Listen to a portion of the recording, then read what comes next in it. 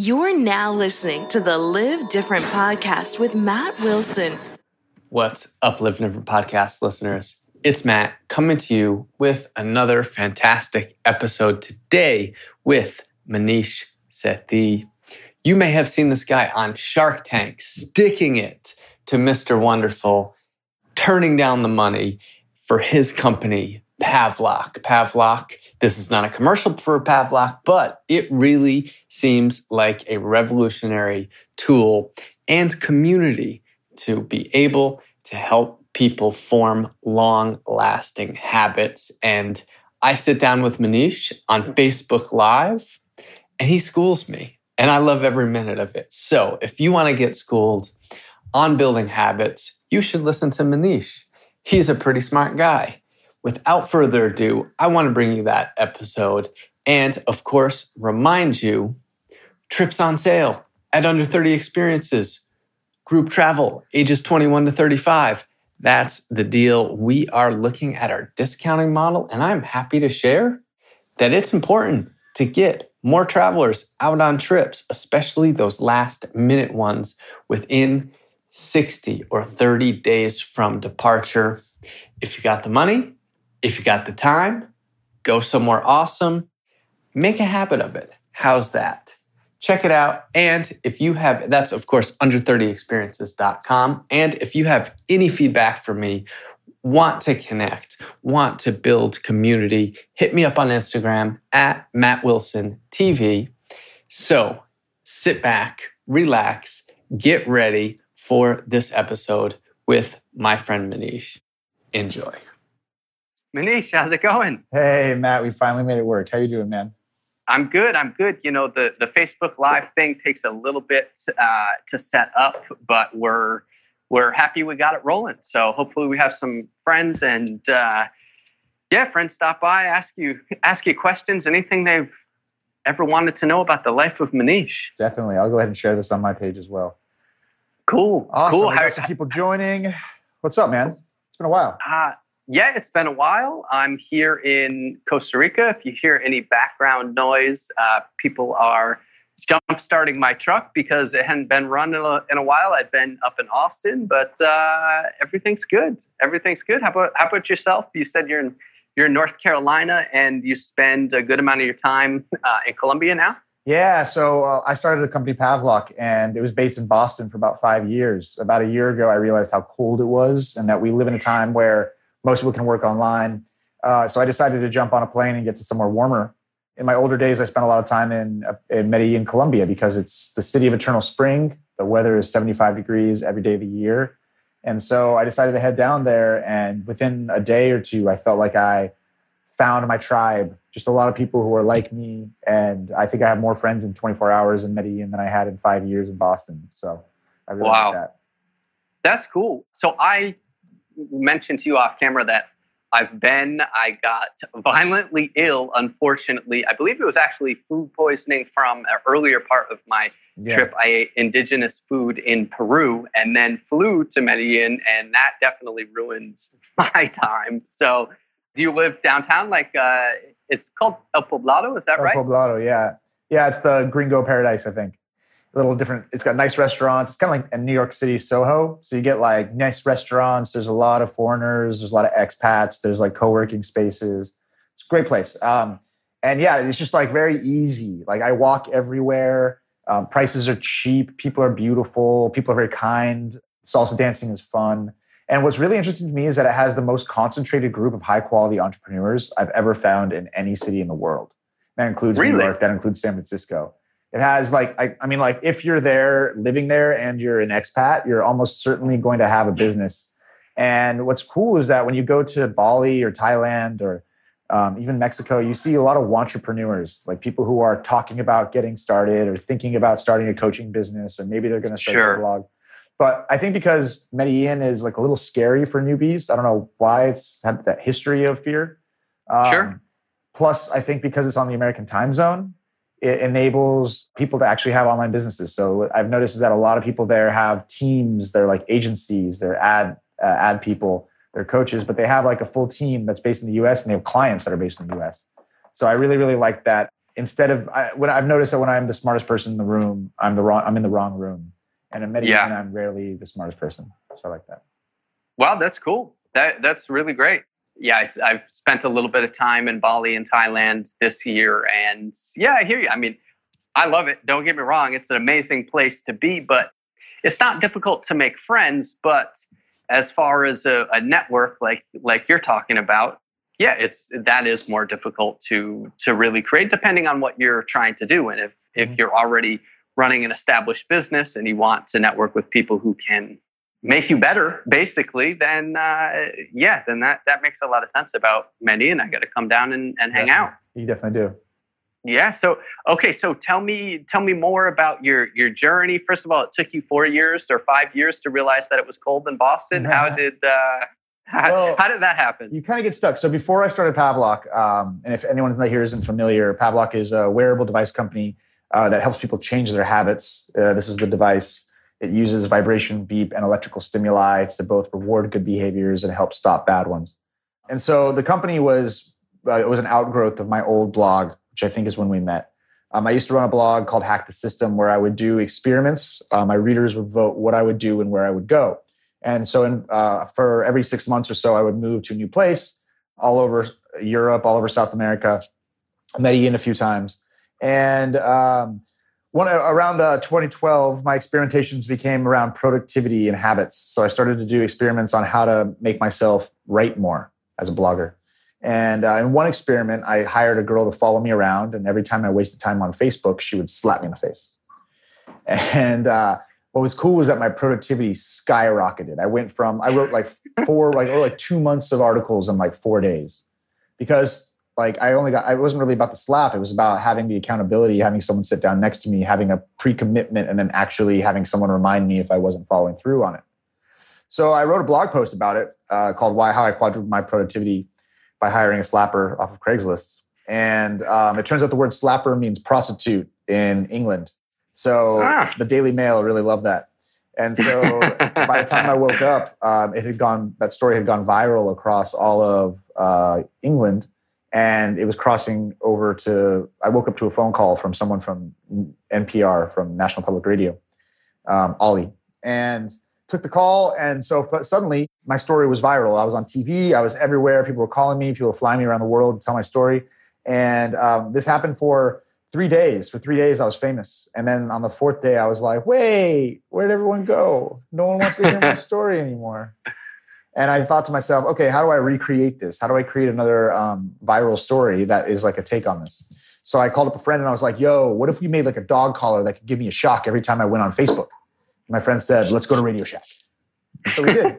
We ripped apart this dog collar. He was an electrical engineer guy. So he helped me rip apart this dog collar, hook up some wires, program it into a computer, like a prototype form, where every time I went on Facebook, it would give me a zap. And I set it up, and then I was like, this is actually really, really interesting. There's a million wearables out there that are tracking what we do, but this one's actually changing what I do. Maybe there's something deeper here than like a funny blog post. Maybe this could be a real product that really helps people change their habits. And that was the idea for Pavlok. That was how I came up with the idea. What if I could create sort of a smart dog shock collar for humans that would really massively impact people's habits? I pitched that idea around the world, and this company in Boston called Bolt offered to invest in my idea and help me build it from the ground up.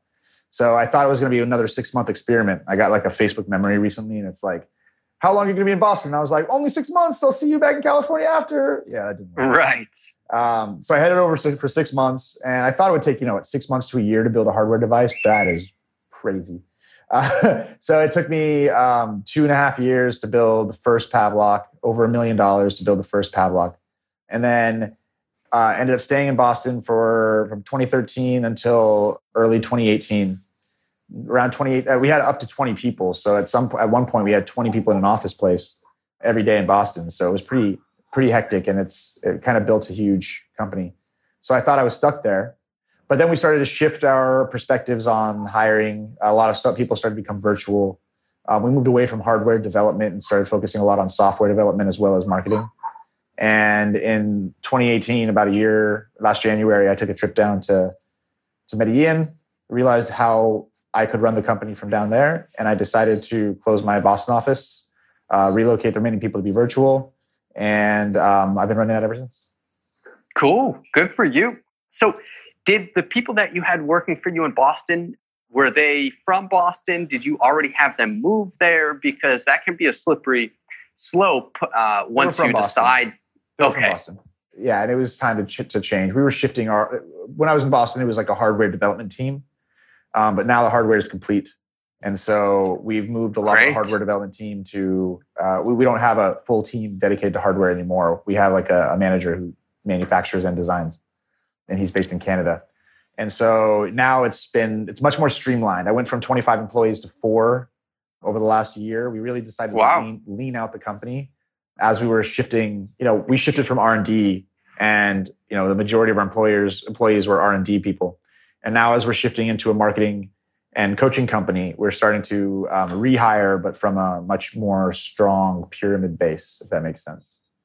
No, that makes sense. A while ago, or maybe when I first had met you, or a while ago anyway, you were raising money. And correct me if I'm wrong, but I think you had said that you were trying to raise absolutely as much money as possible. I'm curious if you still agree with that.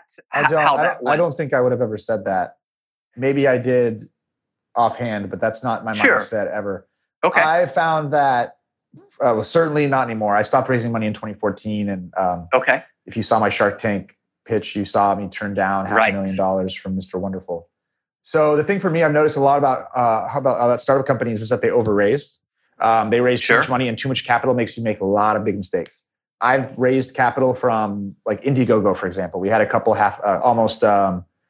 like our highest campaign, we did almost $400,000 on. And so, you get a transfer for $400,000 to your bank account, and you think you're a king, but that money disappears like that, especially when you hire big hires, because people eat up revenue and they start to cost a lot and they're recurring.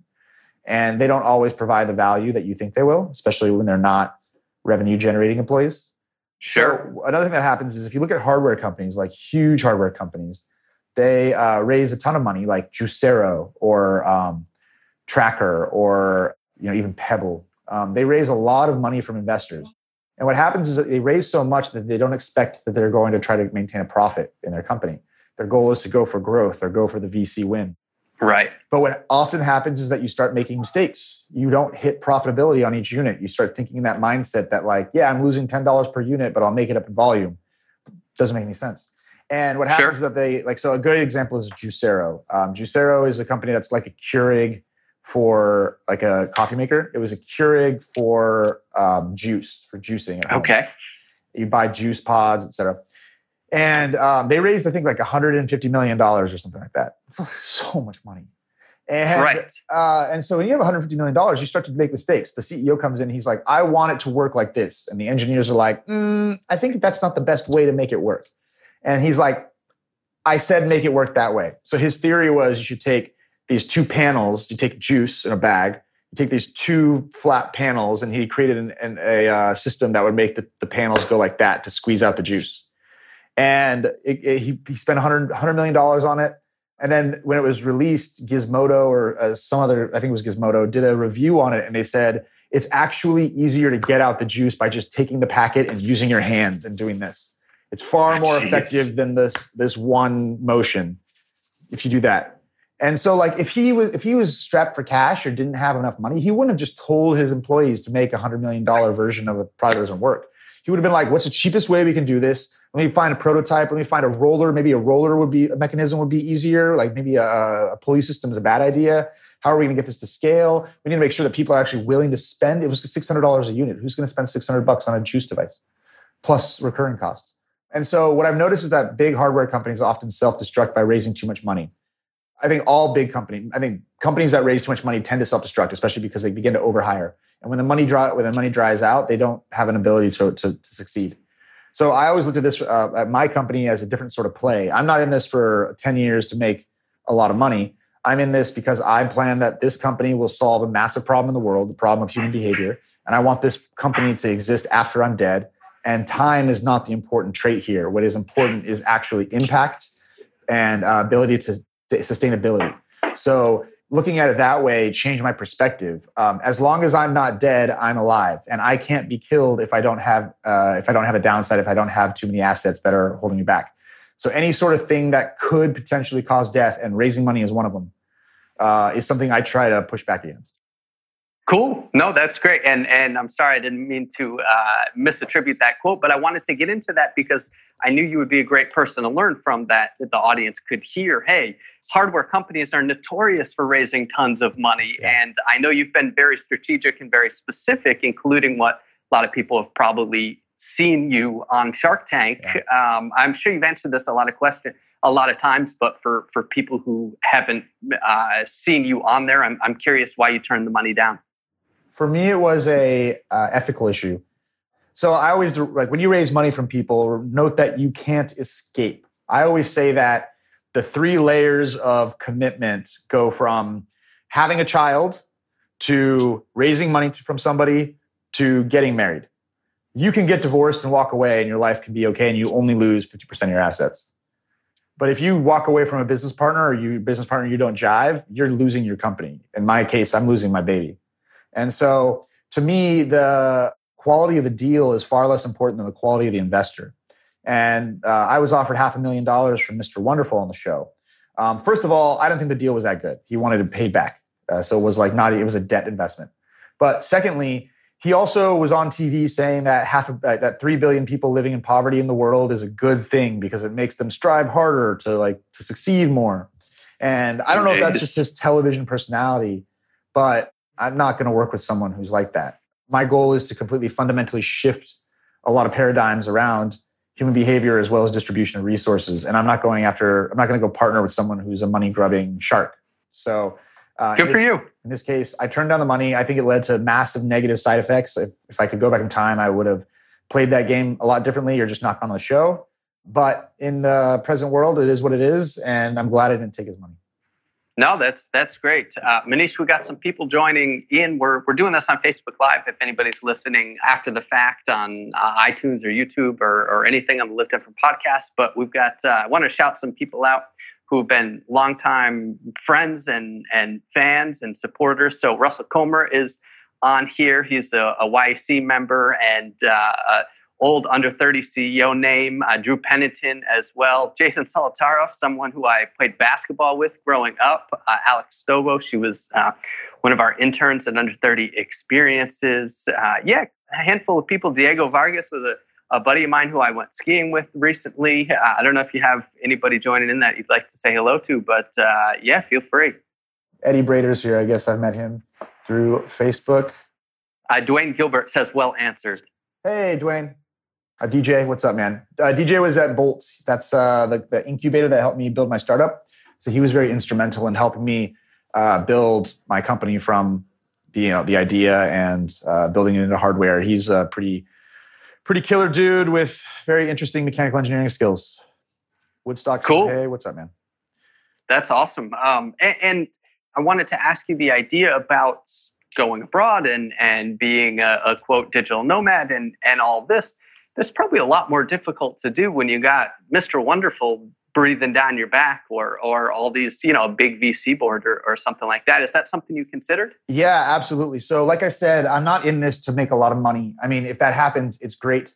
But my real ultimate goal is to build a sustainable company. Specifically, what the core concept of our company is we have this green light bulb that was in our Boston office. And the green light bulb only turns on when 100% of our users achieve 100% of their commitments over the last 6 months.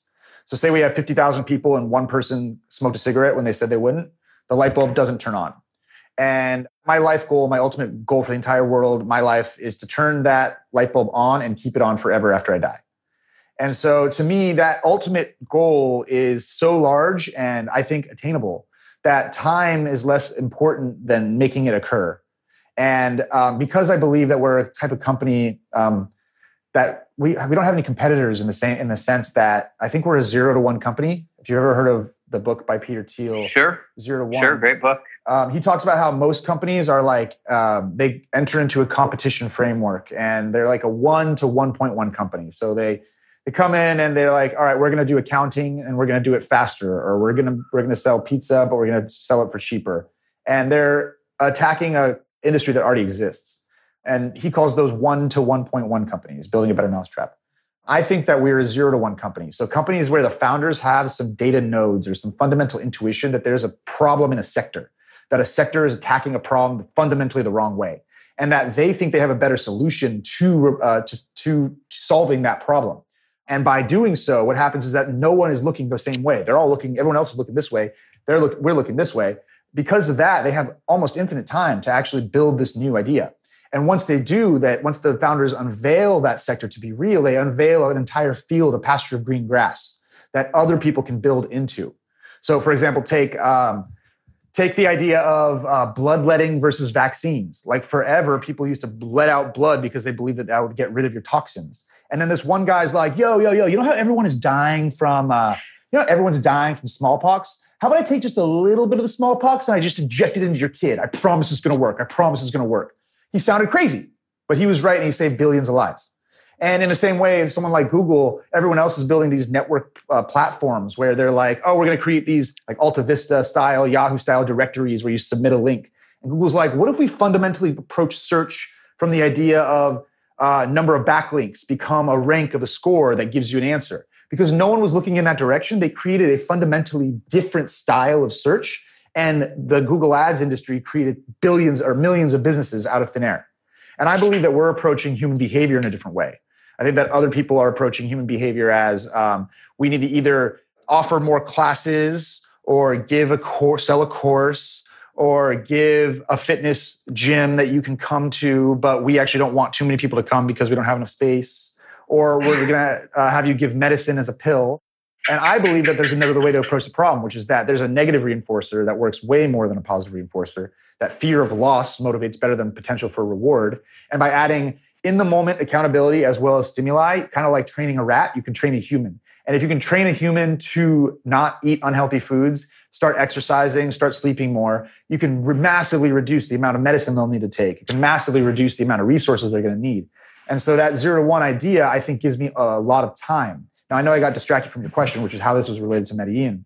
My answer is that because we have so much time, we have no competitors, and we have a bunch of potential collaborators, that means I don't need to be focused on speed. I need to be focused on sustainability. And for me, sustainability has a lot to do with me as a human being being happy. And I notice that when I'm in Medellin, I'm happier. I think I make more money in New York, but I'm not that happy. I think I make more money in San Francisco, but I'm definitely not happy. And so because of that, sustainability is a core resource for me. Getting myself to build a company in Medellin, first of all, it drops the costs. It lowers my downside. Costs in Medellin are like nil. I found that there's a pretty budding group of technology universities down there as well. So there's a lot of hires that are much cheaper than it would cost in America. It increases the sustainability that way. But most importantly, I feel good there. And I think that that's something that people who are building long-term organizations and companies, and I think you get this, obviously. Sure. I think, but people in corporate world or raising money from VCs don't always understand that the health and mental health and the happiness of the founder can overcome a lot of struggles far more better than if you are focused purely on locations that offer wealth. Cool. That's awesome to hear. And I think by you spreading your message, other companies are going to start to follow suit, and we're already seeing that. So I wanted to dive in. Easier. It's easy now. It's not hard anymore. Even 10 years ago, it was hard. Now, now I have T-Mobile internet, right? So I have American SIM card. I land in Medellin, and it already works. It even fucking tethers. Absolutely. This stuff wasn't possible 20 years ago, and it was extremely difficult 10 years ago when I started traveling. But now it's easy. And depending on what country you're in, even the last 3, 4, 5 years have gotten exponentially better. Absolutely. No, I couldn't agree more. So Manish, I wanted to talk to you a little bit more about, you're talking about health, you're talking about happiness, but you're also talking about negative reinforcement. And I get your point that negative reinforcement just can work better, especially, I would argue, short-term than positive reinforcement. But personally, right, and for people listening out there, I want to frame it for them.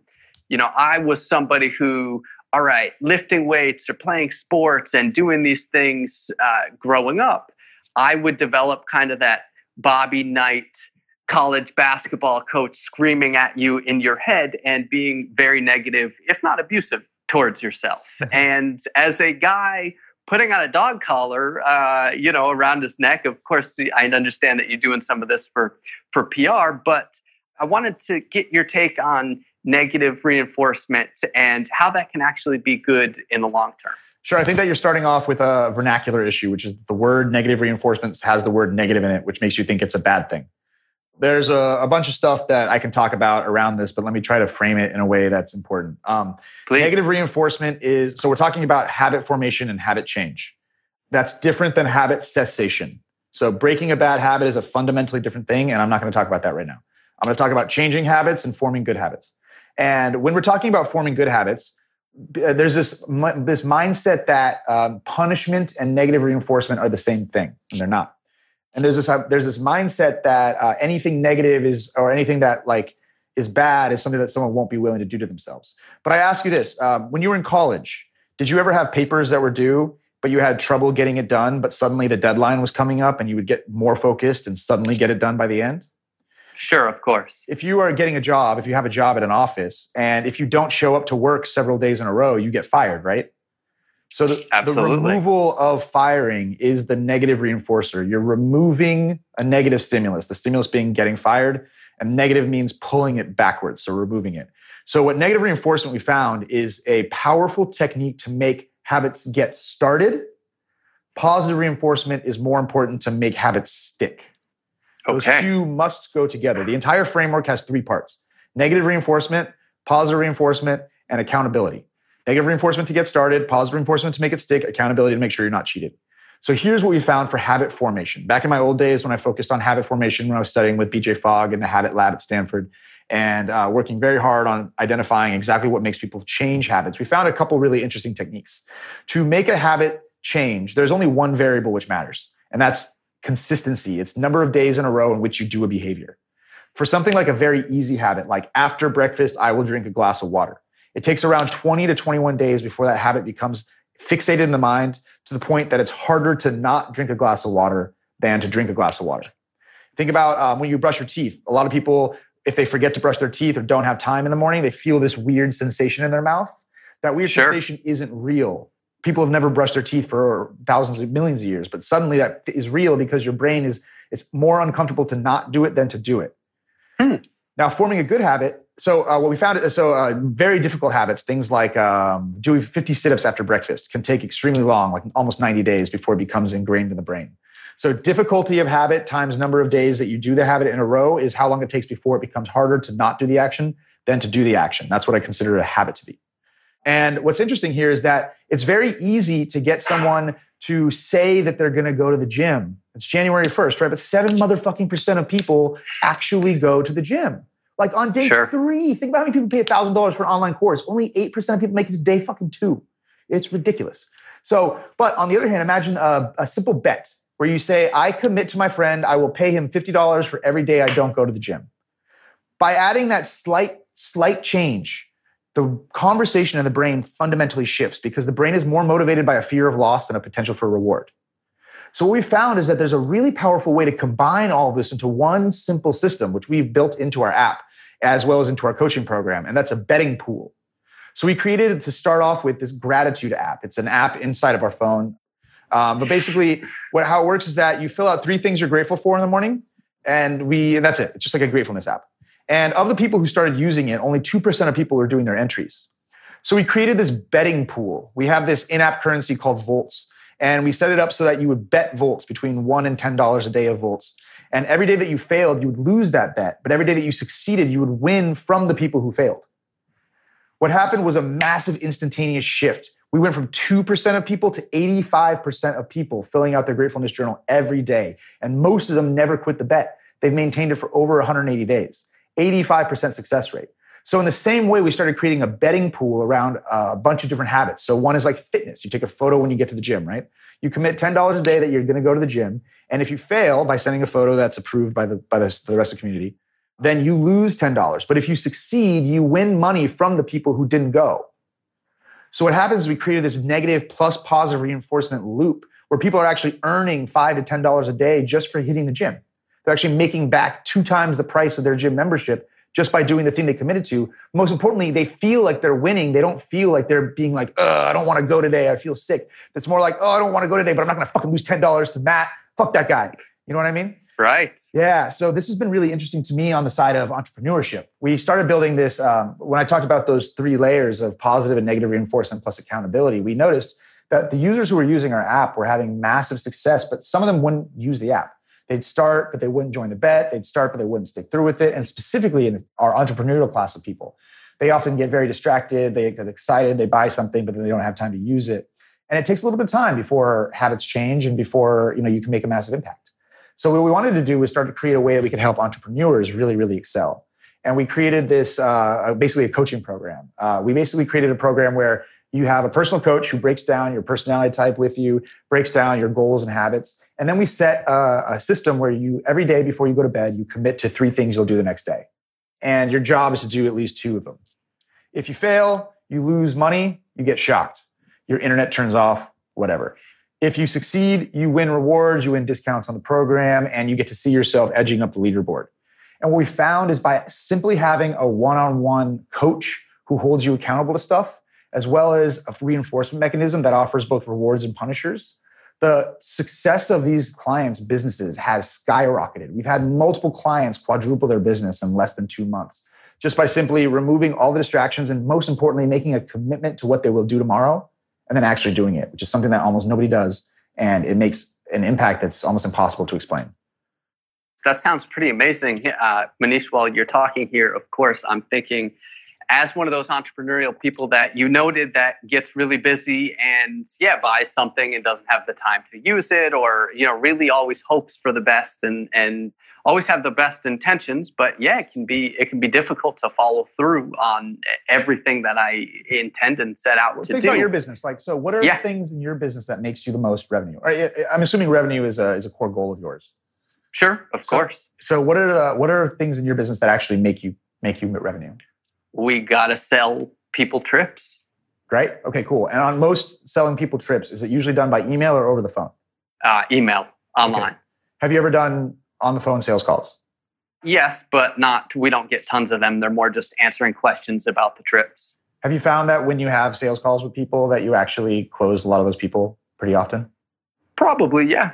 So one thing we've noticed with a lot of our entrepreneurs is that the act of taking a sales call fundamentally shifts the business from kind of a passive hope spray and pray to sort of we can close 30 to 40% of the sales calls that we have. This only works for things that cost more than $1,000 or so, right? Sure. I think your experiences do. Yes. So, so I'll talk about that in a second, but take your current methodology. Are there things that if you were to do in your current methodology that would close you more sales? I'm sure there are, yes. What we notice is that there's some simple tasks that entrepreneur people like you and me have planned, and we get really excited and do it for a few days, and then we get distracted and forget. Small things, of course, like sending out daily or every other day emails, other things like improving your ads and creating new creative. Those things are really, really fun to get started with, but unless you hire someone to manage the project, they kind of dissipate. Correct.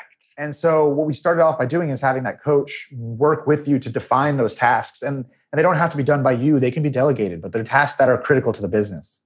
And by doing so, one of the biggest things is you stop acting reactively and you start acting proactively. We had this one client who basically had a great, almost 7-figure business in the SEO space. And he told us that he was just busy all the time and tired and sleepy. And he was always reacting to his clients and reacting to his employees' needs. And so what we said is what are you actually doing when you're reacting? And he's answering emails, answering support calls, telling them what to do. We were like, all right, none of this shit is important for your actual business goals. Most of this is email that can be batched, right? So why don't we start off by scheduling a time of the day that you're going to do your emails and you're going to do your responsiveness work. So he was pretty proactive. He's like, I want to do it at 5 a.m. So our fucking coach wakes up at 5 a.m. every day to text him and remind him to get started. And he started doing these things, and he realized that by 8 a.m., he had, within a week, by 8 a.m., he was done with all of his work, plus had gone to the gym every day. He would get to the office and he's like, I'm not answering emails until tomorrow at 8. So feel free to email them over. But now I have a whole day just sitting here. So we said, all right, well, what's the next step? Let's be proactive. Let's book some sales calls. So we got him to actually start going out and canvassing other clients that could book him sales calls. Within 20 days, he closed his first 6-figure deal. Within 40 days, he closed 2 6-figure deals. He had almost tripled the size of his business in 40 days just by getting rid of all the stuff and focusing on the 1 or 2 things that could actually drive massive revenue, which we've continuously found. And this is something that I think you would benefit from a lot. There is some magical power in a sales call. And specifically, you're not cold calling people, right? You're letting people book a call with you. So it's like, imagine an ad campaign where it's like a short video. It's like an opt-in to a webinar or something, or a short video where it's an opt-in to a auto webinar. Imagine a life where you could do your business from anywhere. Imagine a life that's business. Well, we'll show you the 3 steps that exactly how to do so. Just put in your email address for this short presentation. They watch a short presentation. Again, this can be automated. They watch this presentation. At the end, it says, if you're ready to change, we can help you. If you're ready to make a difference or really enjoy your life and get more productive while you do it, like, we'd love to help find out what is the perfect spot for you to do. Where's the perfect place for you to go? Please book a call with us. Your call to action on the webinar is a book a call. And then from there, you retarget those people with book a call pages, right? Now you have yourself or a salesperson. I hate doing it, so I usually have a salesperson who basically accepts the phone calls, and then, again, they're scheduled, and then has the call with the person. And what happens is that, man, for a product around $1,000, $2,000, typically 50% of people will be closed. Often it's like 33% above that, but you rarely see numbers that are below 1 in 3 people closing on a sales call. So if you're trying to sell 10 slots, all you got to do is book 30 sales calls. To book 30 sales calls, you just need an ad that you spend $500 on. If you can convert $500 into 10 sales at $1,500 each, that's $15,000 off of $500 plus your salesperson's commission. So what I'm getting at is that a lot of this is just about being proactive, about finding the little tiny triggers. But what happens is that entrepreneurs will often get really disheartened about that first change. Like, fuck, I hate making calls, man. I hate it. And to get me to do it, I had to start doing bets with my own coach, being like, I fucking will schedule calls or else I'll lose $50 to you. And by making that bet, it was no longer about me not wanting to do it. It was about me not wanting to pay my coach $50. And that became way easier. It was a stupid idea, but it worked so well. And in doing so, we started to book out more and more clients. We started to be able to close more into our coaching program and help those people do something similar for their businesses.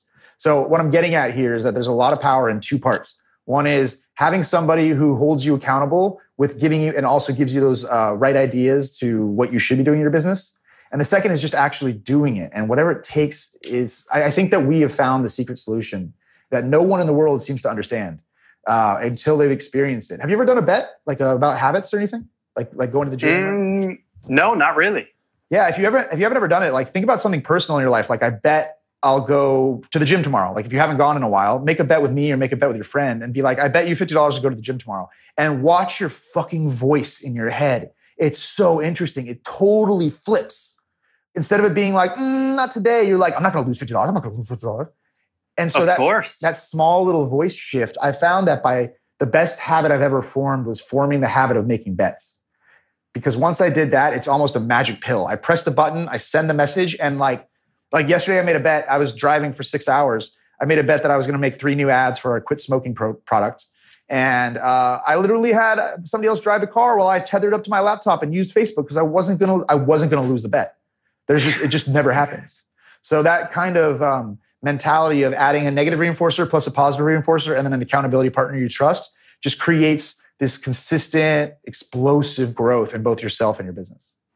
That's pretty cool. And I like how you nailed it right there about, losing $50 is somehow this crazy motivator, where on the other hand, I mean, if I'm talking to a blogger or a company, a CEO of a company or a famous fitness coach or something like that who wants to do a trip with us and bring their community, I mean, that phone call could be worth $30,000 or $40,000. Yet it probably would be worse to me to not do to lose the $50 rather than the opportunity cost of 30, 40 grand, but scheduling the calls and, hunting down the leads. It's just stupid, isn't it? It's stupid. It's fucking stupid. And it's also so effective though. It's like the resistance you feel towards making a bet is really fundamentally I don't know, one of the big breakthroughs I had was that resistance is typically something I should lean into, that things that cause me to feel uncomfortable are the way.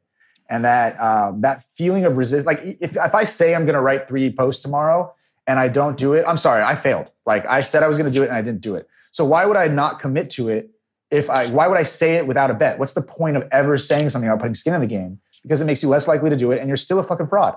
So why not just actually commit to it and then actually do it and then feel, even if you had to trick your own mind into doing it, dude, you did it. Like, I would love it. Right. I guess I am pressuring you if it's live, but I would recommend that you think of one thing, one small thing. It might even be things like do 20 push-ups, something tiny. But I would really ask for you, like right now, to think of one thing you want to do tomorrow that you can bet with me that you will do tomorrow. What would it be?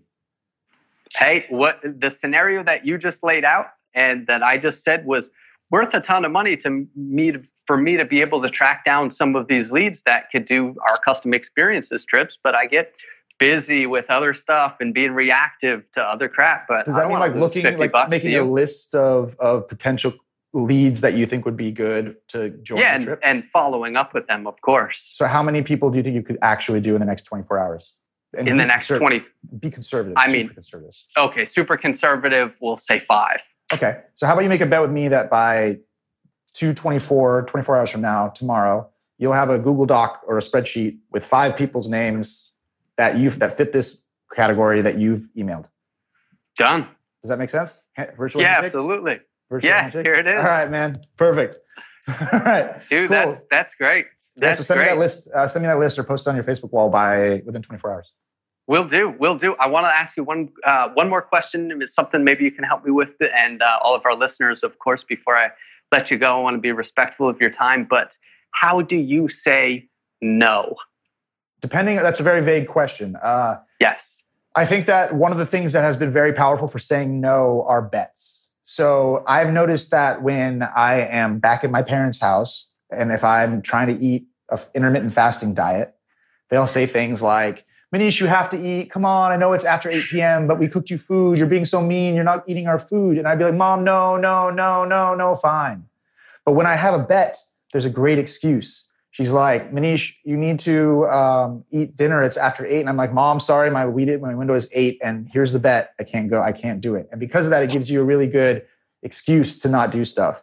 So saying no on that end is for things that you know are going to be temptations. Having a bet creates this non-cheatable barrier, which is very clear.